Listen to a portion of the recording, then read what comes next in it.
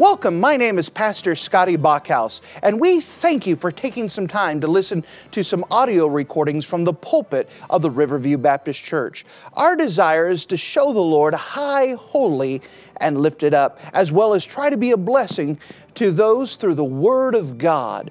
Please enjoy this message, and we pray that it will be a blessing to your life. And if you wouldn't mind to take your copy of the Word of God and turn with me to the Old Testament book of Micah. The Old Testament book of Micah and chapter number 5. Chapter number 4 is where we're going to start. We're going to look at both chapter 4 and 5 as they blend together. We've been taking a survey of the book of Micah through our series, and we took the last 2 chapters first and saw the great judgment that God had upon His people and found them guilty, and that there was no character witnesses, no one that could speak up for the people. And when they were found clearly guilty, the sentence was made. And then the judge did something amazing. The judge stepped down, took off his judgment robe, and he paid the price for the guilty party on his own. And that's exactly what God did for us. That we were guilty with no reprieve, no explanation, no excuse that we could give that could get us out of us being guilty. And yet Jesus died on the cross for us to pay for our sins. And then we spoke a little bit on Sunday night as we examined Micah chapter 1 through 3. And we saw the charges against the people. And we saw at the end that it was the preachers who were having a guilty part of this. That they were healing the hurt of my daughters slightly. Saying peace, peace when there was no peace. And that what was needed was a spirit-filled preacher to tell them the truth, so that way they could turn from their wicked ways. And now we come to the middle of what we hit. We've hit the last 2 chapters. We hit the first 3 chapters. Now we come to the middle 2 chapters. And we want to see what the emphasis that God is placing inside of Micah chapter 4 and chapter number 5. And so if you don't mind, notice with me in the book of Micah chapter 4, and notice with me starting at verse 1. Micah chapter 4 and verse 1. Notice what the Word of God says. But in the last days it shall come to pass that the mountain of the house of the Lord shall be established in the top of the mountains. And it shall be exalted above the hills, and the people flow unto it. And many nations shall come and say, Come, let us go up to the mountain of the Lord, and to the house of the God of Jacob, and He will teach us of His ways, and we will walk in His paths. For the law shall go forth out of Zion, and the word of the Lord from Jerusalem. And He shall judge among many people, and rebuke strong nations afar off. And they shall beat their swords into plowshares, and their spears into pruning hooks. Nation shall not lift up a sword against nation, neither shall they learn war anymore. But they shall sit every man under his vine, and under his fig tree, and none shall make them afraid. For the mouth of the Lord of hosts hath spoken it. For all the people will walk every one in the name of his God, and we will walk in the name of the Lord our God forever and ever. In that day, saith the Lord, will I assemble her that halteth, and I will gather her that is driven out, and her that I have afflicted. And I will make her that halted a remnant, and her that was cast far off a strong nation. And the Lord shall reign over them in Mount Zion from henceforth, even forever. And thou, O tower of the flock, and the stronghold of the daughter of Zion, unto thee shall it come. Even the first dominion, the kingdom, shall come to the daughter of Jerusalem. Now why dost thou cry out loud? Is there no king in thee? Is thy counselor perished? For the pangs have taken thee as a woman in travail. Be in pain and labor to bring forth, O daughter of Zion, like a woman in travail. For now shalt thou go forth out of the city, and thou shalt dwell in the field, and thou shalt go even to Babylon. And there shall and shalt thou be delivered.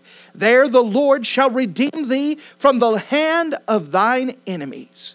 Now also many nations are gathered against thee, that say, let her be defiled, and let our eye look upon Zion. But they know not neither the thoughts of the Lord, neither understand they his counsel, for he shall gather them as the sheaves into the floor. Arise and thresh, O daughter of Zion, for I will make thine horn iron, and I will make thy hooves brass, and thou shalt beat in pieces many people, and I will consecrate their gain unto the Lord, their substance unto the Lord of the whole earth. And if you're in the habit of marking things in your Bible, would you mark a phrase that we find in the Old Testament book of Micah? The Old Testament book of Micah in chapter number 4. And notice the very end of verse number 4.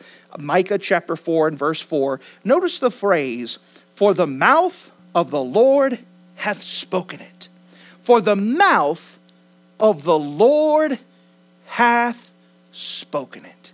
And with the Lord's help, we would like to preach about this and how important it is, for the mouth of the Lord hath spoken it. If you don't mind, let's go to the Lord together and let's pray. Dear Heavenly Father, thank you again for you being a wonderful God. And now as we tackle this passage here with so much prophecy and so many things to try to make straight, I'm asking that you would help us to do that. Give us discernment by your Holy Spirit to see this passage as you intended it, as it gives us a map of prophecy, a map of history, that we could see for ourselves what a great, mighty, and wonderful God that you are. I'm asking that you would help us to make this clear, teach the principles of prophecy that are taught here. But more importantly, we would see how important it is of your word and that we can trust it. Thank you again that we can trust your word. Fill me with your Spirit even now for the purpose of you using your word to help your people. And in Jesus' name we pray. Amen. Now as we come to the middle part of the book of Micah, Micah chapter 4, and Micah chapter 5, these are two prophetic chapters. They are full of prophecy. Now, one of the greatest evidences, one of the greatest proofs that the Bible indeed is the Word of God is the basis of fulfilled prophecy. Now remember that 1/3 of the Bible is prophecy, and most of that prophecy is fulfilled. So what we mean by that is that we can look back in history and see if these prophecies are made, and that we can look in history and say, look, it was fulfilled here. It was fulfilled here. May I also remind you that when we speak about prophecy, some people have in mind that prophecy is some vague statement, some general statement that someone can make, and it can be fulfilled by just depending on where you stand, different perspectives. But however, Bible prophecy is not like that at all. Bible prophecy is very specific, and that can only be filled in certain conditions. And we're going to see that here in the book of Micah as we see a lot of prophecy. Now with this, as we're understanding that God's word is God's word, because of fulfilled prophecy, because of the importance of going through history and seeing this prophecy fulfilled, and it gives us assurance that God's word can be trusted. Another idea that we have to understand here is this element of how prophecy is seen. Now remember, as God is using human instrumentality, that as he uses human instruments, these human instruments can only write from their perspective. For example, in the book of Revelation, you have the Apostle John who actually participates in the rapture. He's actually raptured out. And he's given a view of heaven and a view of things on earth. And remember, here is a first century man who is looking at things still in our future. For example, the idea of cable networks. How in the world does a first century person explain the fact that everyone in the world could watch an event happening in Jerusalem all at the same time? And so we understand that there's a matter of perspective. Now, Micah didn't get transported in the future, but he has been given a glimpse of the future. And the way that he is looking at the future is not like a nice roadmap. It's not like a book that he just turns the page. But how he is looking at the future here is as if he is sitting on a hill, and he's looking at a series of hills and mountains. Now, as he's looking at the series of hills and the mountains, if you've ever been in the Rockies or maybe even the Appalachians, and you've seen those beautiful mountains, what you would do is you would look at one and focus on one, and the rest of them will kind of blur a little bit, but you can't see with things within the valley. And because of how the mountains are, you can't necessarily tell how far apart the mountain peaks are as well. You're just looking from peak to peak to peak. And this is what we're seeing in the book of Micah here, is that he is taking a look, and he's looking at prophecy, he's looking at future events, and he's seeing different hilltops. And he's looking at this hilltop, and he looks at this one, and he looks at this one. And so because of that, we're not seeing a timeline of prophecy. We're not seeing a clear roadmap of this happens and then this happens and this happens.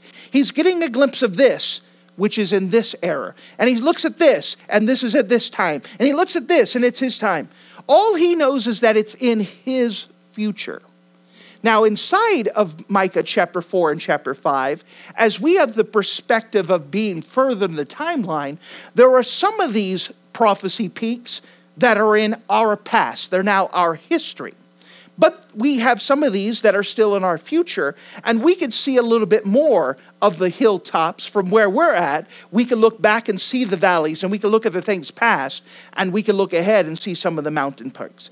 And so that's a way that we're trying to explain how prophecy is being portrayed here, is that he is not getting the full scope. He's not seeing the whole mountain. He's not seeing the path to get to the mountain. He is just getting a glimpse of different periods in history, but he is tying them together for this one purpose, for the people at this time to understand that God's word will stand.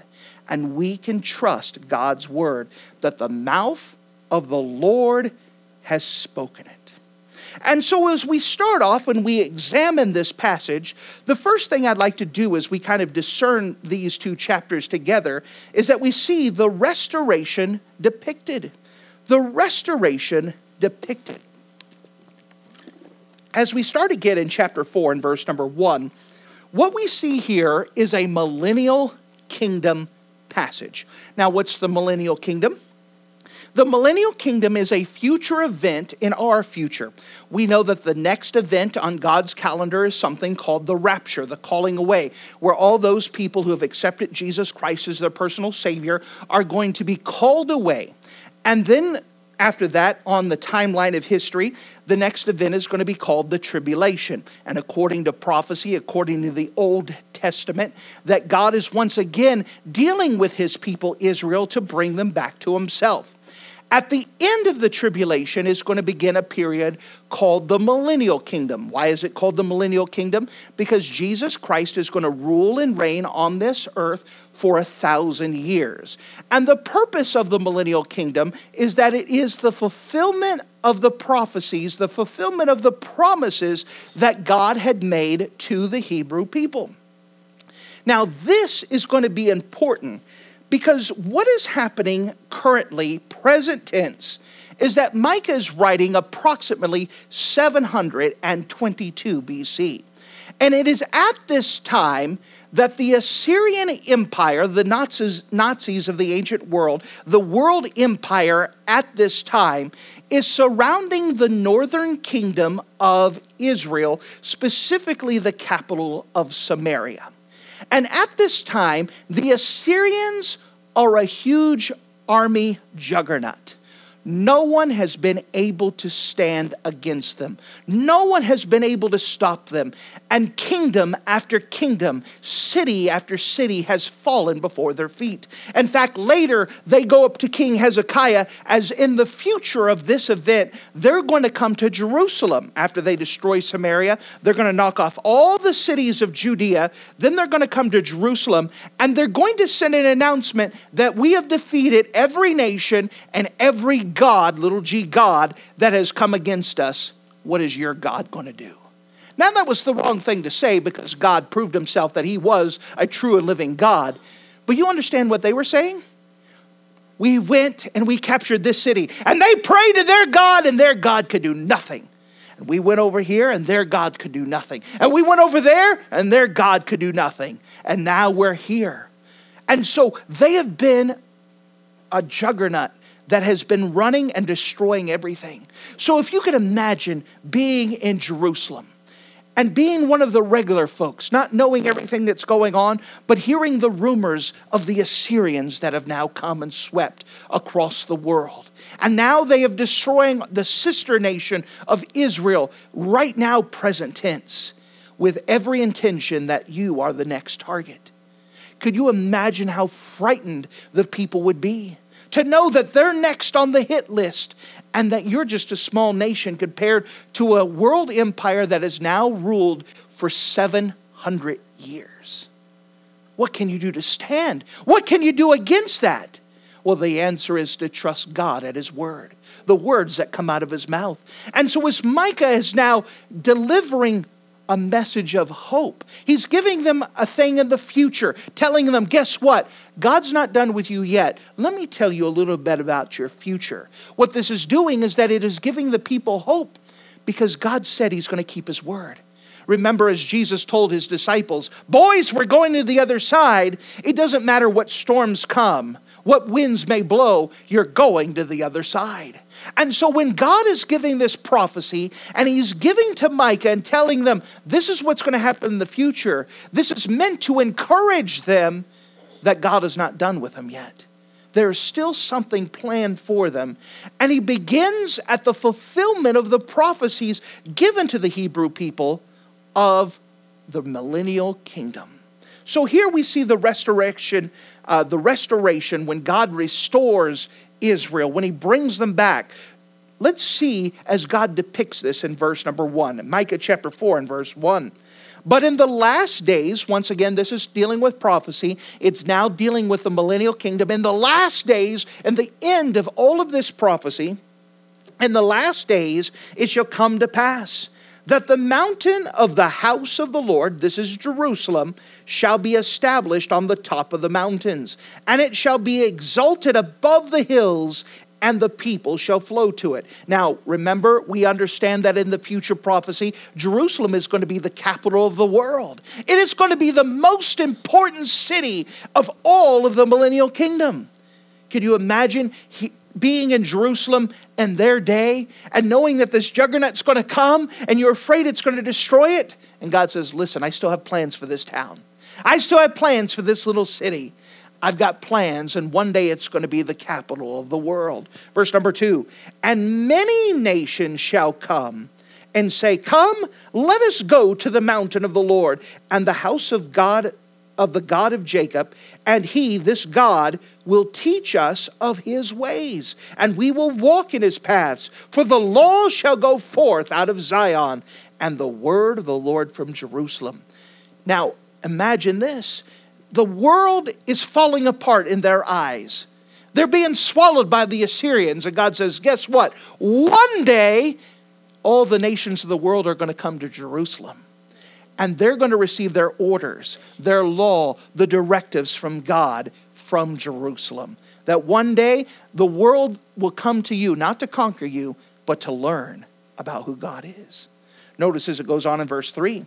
And he, this is God, shall judge among many people and rebuke strong nations afar off. And they, these nations, shall beat their swords into plowshares and their spears into pruning hooks. Nation shall not lift up sword against nation, neither shall they learn war anymore.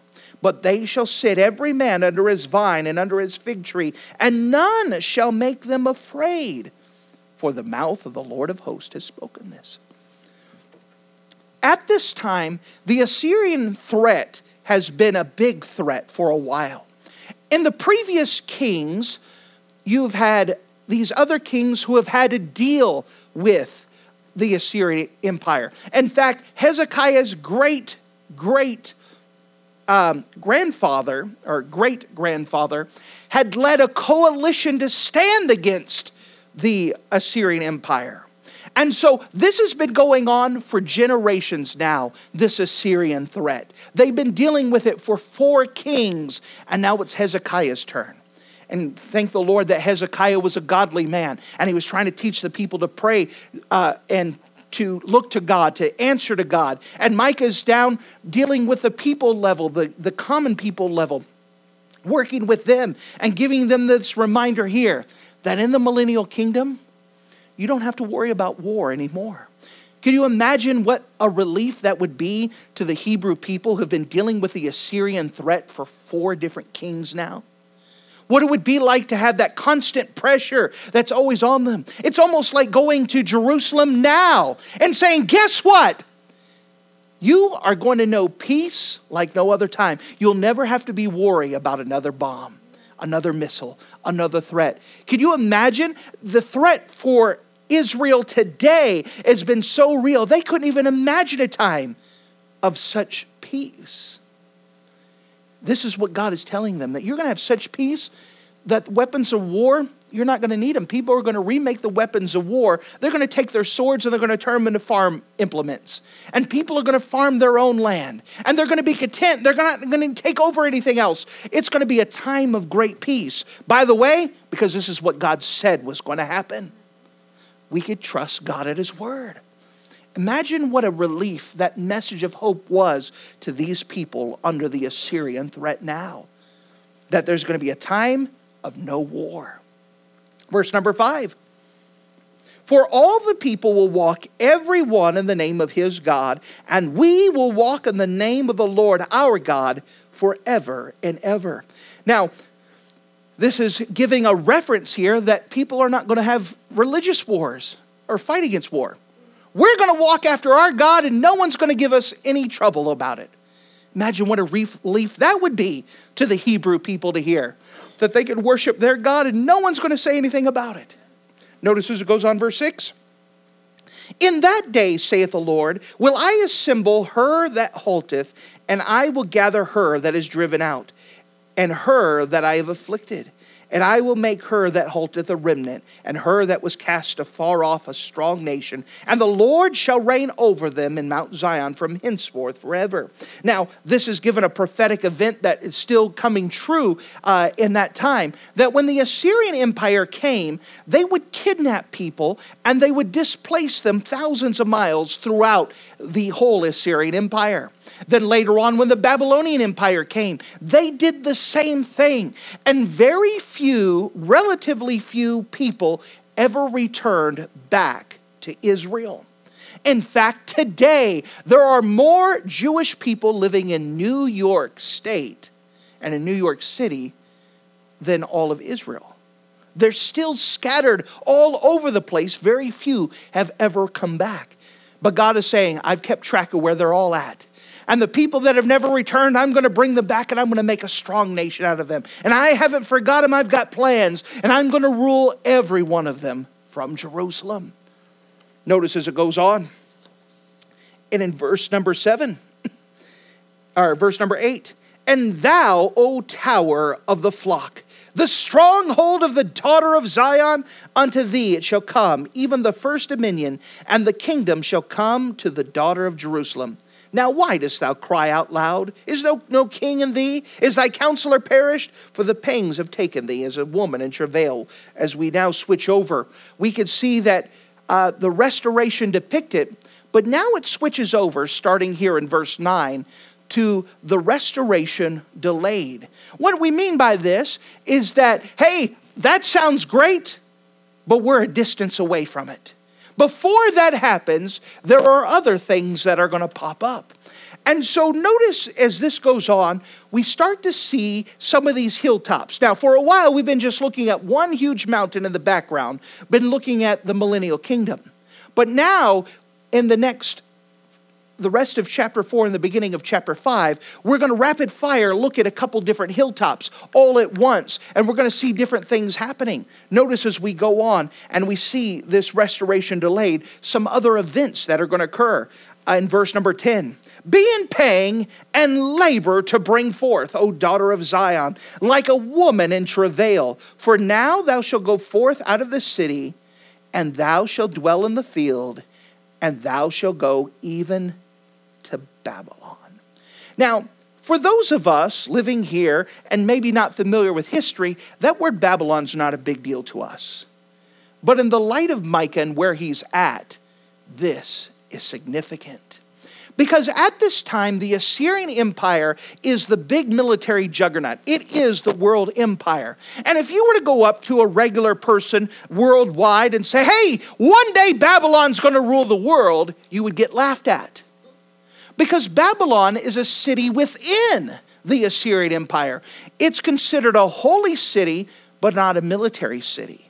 It's considered a cultural city, but not a military city. And it's in the middle of Assyria. The Assyrian Empire is Babylon's part of it. But here, 100 to 150 years before Babylon becomes a world empire, it's listed here. And it's listed that, hey, don't worry about Assyria taking over Jerusalem. It's going to be Babylon. What? And so what he sees is a hilltop that in our timeline we understand is about 100 to 150 years from where Micah is standing now. He's not understanding how far away things are. We can look at history, but he's looking at something that's still afar out from him. It's now our history. But this is a big deal to name Babylon by name. Some people who don't like the Bible, they would like to try to explain, someone wrote that after the fact. Micah is someone who knew what was going to happen, and then he wrote Babylon. Well, actually, Micah dates himself of what kings he ruled under or prophesied under, and Hezekiah was one of them. And this is a very interesting and specific event, what happens with Hezekiah, because we could date it. 722 BC is when the Assyrian Empire destroys the northern kingdom. And then the Assyrians come to Jerusalem. And it is well marked in Assyrian history as well as Hebrew history. You can look through Assyrian history and see this same event. And so when Micah is writing here, he's seeing a prophetic event. And he's writing about it years before it comes to pass with a specific name, Babylon. Why are we saying this? Because one of the greatest proofs that the Bible is true is the evidence of fulfilled prophecy. And what we're learning here is that if God can fulfill prophecy, and we can look at it in history, we could trust his word in everything else. Because God has spoken it. We could trust God's word. Notice as it goes on, he now switches gears from verse 9 and 10 where he talks about Babylon. Now we get another glimpse, verse number 11. Now also many nations are gathered against thee that say, let her be defiled, and let our eye look upon Zion. But they know not that the thoughts of the Lord, neither understand they his counsel, for he shall gather them as sheaves under the floor. Now, verse 11, throughout history, we've always seen the people who have been against the Hebrew people. You go over time and time again that the Hebrew people have always been the whipping boys of the world. That, for example, when the Black Plague hit and the 1200s, that 1/3 of Europe was killed because of the plague. And guess who they blamed? They blamed the Hebrew people, Jewish people. In fact, they tried to kill as many Jewish people as they could, hoping that it would stop God's plague that came because of these. We're allowing the Jewish people to live within us. You go and over and over and over throughout history, great persecution upon the Jewish people. Most people only know of the Holocaust, and even that's being denied. But you understand the Holocaust was not unique. It was just the newest event of what happened. And it's going to continue to happen in the future. So much that one day, all of the nations of the world are going to say, here's our chance. And they're going to gather together. And they're going to destroy Jerusalem. Or that's what their mindset is. Verse number 12. But they know not the thoughts of the Lord, neither understand they his counsel. For he, the Lord, shall gather them as sheaves on the floor. So later on, in the future events, when all of the enemies are gathering against Israel, they think they're gathering to show God and destroy his people. God says, no, I'm just making it easy on me so I can destroy you all at once, just having you at the same place. God says, I don't have to track you down if you're all at the same place. That's still a future event for us. But God says, I know what I'm doing. I'm bringing these stuff to pass. Notice as we go on, we see another thing. Verse number 13. Arise and thresh, O daughter of Zion, for I will make thee horns of iron. Go to chapter 5, verse 1, as we now see another thing. Chapter 5, verse 1. Now gather thyself in troops, O daughter of troops, he that layeth siege against us, and they shall smite the judge of Israel with a rod upon his cheek. Now what we see is another future event. This is speaking about when King Zedekiah decides that he is going to take the penknife and cut up the word of God.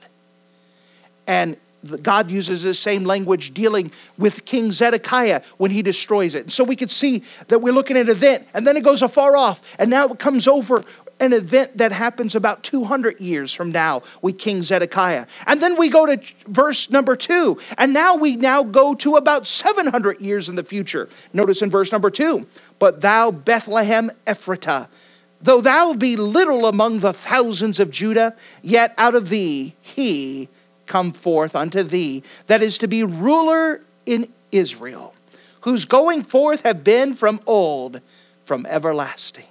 What we see here is now we see 700 years in the future from where Micah stands, that it goes and says, let me tell you where Jesus is going to be born. The one who's going to rule it all, he's going to be born in Bethlehem. And by the way, some people, because we're taught Bethlehem, most people think, well, Bethlehem must be a pretty good sized city. It is not. Even today, it's little tiny. And God says, that little village out there, I'm letting you know 700 years before it happens, that's where the Messiah is going to be born. That's where the one who rules the world is going to come from. Can you imagine these events? Now he goes and we see a different view. Notice in chapter 5 and verse 4. And he shall stand and feed in the strength of the Lord, in the majesty of the name of the Lord his God, and they shall abide, and now shall he be great unto the ends of the earth. Now we go again thousands of years from where Micah stands, and we now start to see once again a millennial kingdom view that Jesus is going to stand and he's going to abide. When it says he shall stand, it's talking about the one who is born in Bethlehem, the one that came from Bethlehem. And he shall stand and feed in the strength of the Lord, in the majesty in the name of God, the Lord his God, and they shall abide. For now shall he, that's Jesus, be great unto the ends of the earth. And this man, this Jesus, shall be the peace. When the Assyrian, now it's using the Assyrian, it's using it as a reference in Micah's day when it seemed like the whole world was coming against him. So it's using this term as a way to relate that all the world is going to come against him. But that's not going to matter. It's King Jesus. When the Assyrian shall come in our land, and when he shall tread in our palaces, then we shall raise up against him 7 shepherds and 8 principal men. And we could see more of this. Notice as it goes on and it talks more. Verse number 6. And they shall waste the land of Assyria with the sword, and the land of Nimrod, and the entrances thereof. And thus shall he deliver us from the Assyrian, when he cometh into our land, and he treadeth upon its borders. And now we've started off by talking about the restoration depicted. But then we see the restoration delayed, and we see a couple snapshots of different things before the millennial kingdom hits. But now we go back, and we can see this, the restoration described. Now we can see more of a description going back to the millennial kingdom, and we can see different things that God is doing. Notice in verse number 7. And the remnant of Jacob shall be in the midst of many people, as a dew from the Lord, as the showers upon the grass, that tarrieth not for man, nor waiteth for the sons of men. And the remnant of Jacob shall be among the Gentiles, in the midst of many people, as a lion among the beasts of the field, as a young lion among the flocks of the sheep. who, if he go through, both treadeth down and teareth in pieces, that none can be delivered. Thine hand shall be lifted upon thine adversaries, and all thine enemies shall be cut off. Now in verses 7 and 8, it's talking about how the people of Israel, the Jewish people, will have a high place in the millennial kingdom. But then it also gives a description that because they have such a high place, such an elevated role, because Jesus is protecting them and he's the ruler, that the rest of the nations are going to do what they can not to say anything bad against the Hebrew people, not to do anything because they don't want to accidentally say something offensive to the Hebrew people, because the punishment will come from God really quick. Imagine a time for the Hebrew people when people will be scared to say anything wrong against them. Imagine such a time that they're going to be careful about what they say. They're not going to say any slur or Jewish jokes. They're not going to make fun of them. They're going to be on their best behavior because these are God's people. We don't want to make God mad. We know where he's at. As it goes on, he now turns to the Hebrew people. And now it gets to the crux. Verse number 10. And it shall come to pass in that day, saith the Lord, that I will cut off thy horses out of the midst of thee. And I will destroy thy chariots. And I will cut off the cities of thy land, and throw down all of thy strongholds. And I will cut off witchcrafts out of thy hand. And thou shalt have no more soothsayers. Thy graven images also will I cut off, and thy standing images out of the midst of thee. And thou shalt no more worship the work of thine hands. And I will pluck up thy groves out of the midst of thee, so I will destroy thy cities. Now in verses 10 through 14, it speaks about all the things that God is going to get rid of. He's going to get rid of these, he's going to get rid of these. And you say, what's the meaning of this? Well, the purpose of this is that God is going to get rid of every item that the Hebrew people can possibly put their trust in. So they had no other choice but to trust in God himself. God wants the people to trust in him. And that's what brings us to where we're at. How does this apply to us? How does this work for us? Well, these prophecies were given for the Israelites to give them hope and encouragement. But what was going to be the thing that got them through the hard times is when they looked at God and looked at God alone. You understand? What do you do when you go through hard times? Do you run to Facebook? Do you run to TV and maybe get a distraction? Do you try to just ignore it? Do you just try to put yourself into work and hopefully that it will come to pass? What is it that you do when you come through trouble? Well, the proper response for God's people is to go to his word. What this whole passage is talking about is that the people are surrounded by trouble. They're surrounded by enemies. They're surrounded by something they cannot fix themselves. And now they can't trust in a neighbor to help them. They can't trust in their leadership. They can't trust in anything. I guess we'll have to trust in God. And whereas God's usually the last thing we trust in, he should be the first thing we trust in. Why? Because God will keep his word. For the Lord hath spoken it. For God's people, we should get our encouragement from God's word because his word is true. We should be able to go to him for his promises. It should be the first thing we run into. This is why Bible memorization is so important. So we have something to go to when we're in the midst of things and we can't grab a Bible. This is why Bible meditation is so important, that we get used to thinking about biblical things when trouble hits. What is it that you are putting your trust in? Let's say that you have a bad day. I mean, it's been bad. People cut you off at traffic. Work has been awful. This has happened. What do you turn to? It should be the Word of God. You should be able to get your comfort and your hope from God's Word. You understand, we as people, just like the Hebrew people, have a tendency to find something else to trust in. We have a tendency to find something else, maybe just to distract us so we don't have to deal with it. But as God's people, if we truly believe that God's word is true, we should get our hope and comfort from the Scriptures.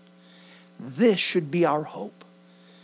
And God, as He deals with His people, will try to work with them, and He will show that these other things will fail.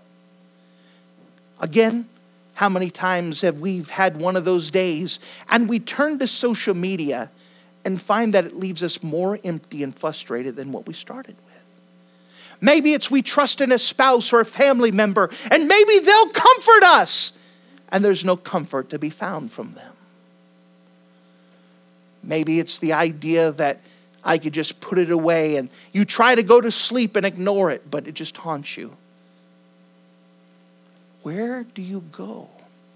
Again, for God's people, we should get the hope and comfort from God's Scriptures, because His word is true. For the Lord God hath spoken it. We should trust God's word. And again, it's something we have to develop the habit of doing, because we're not in the habit of doing it. We're in the habit of doing something else. And they fail. They may help for a tiny bit, but they crumble. They cannot hold the pressure. It's the Scriptures we need to run to. What is the most important thing you could do on a daily basis as a Christian? To run to the Scriptures. You say, how does that help? Because the Scriptures will naturally lead to prayer. As you meditate on God's Scripture, as you read God's Word, you realize that He's the one that you have, and then you start praying the words of Scripture. Lord, you promised so much to the Hebrew people that you gave them hope. I'm claiming the same thing. You've given me hope. I'm going to your Scriptures. Lord, you're still good. I can trust you. As we look through the book of Micah, we could see that there's a trustworthy God who's plenteous of mercy. That clearly in the book of Micah, we could see it's a book of judgment. The people stood guilty, but God was long-suffering and showed them mercy. What is it that you run to? You understand the greatest thing you could do when you go through trouble, when you go through heartaches, when you go through heartbreak, when you go to the place where you just don't know what to do, you should be learning to run to the Scriptures. For the Lord God hath spoken it. Can you trust His word? We know that He's trustworthy, and His word has proven true over and over and over. The greatest evidence that the Bible indeed is the Word of God is the evidence of fulfilled prophecy. All that is meant to do is bring you to the place where you purposely in your mind say, I can trust God's Word. Thank you for listening to this audio message. This is Pastor Scotty Bachhaus, and I encourage you to take this information that you just received and make a specific decision to follow after the Lord. If you don't know Jesus Christ as your Savior, let me beg you to take the time to receive Jesus Christ for the forgiveness of your sins. If you are saved, I encourage you to make a decision in your life to help you get closer with the Lord. If there's anything specific we can do to be a blessing or to pray for you, we encourage you. Look us up on the internet at riverviewbc.com. Once again, that's riverviewbc.com. Or if you would prefer to call us, you can give us a call at area code 920-530-6308. Once again, that number is 920-530-6308. If there's anything we can do to be a blessing or an encouragement to you, please let us know. We would love to make ourselves available. Thank you.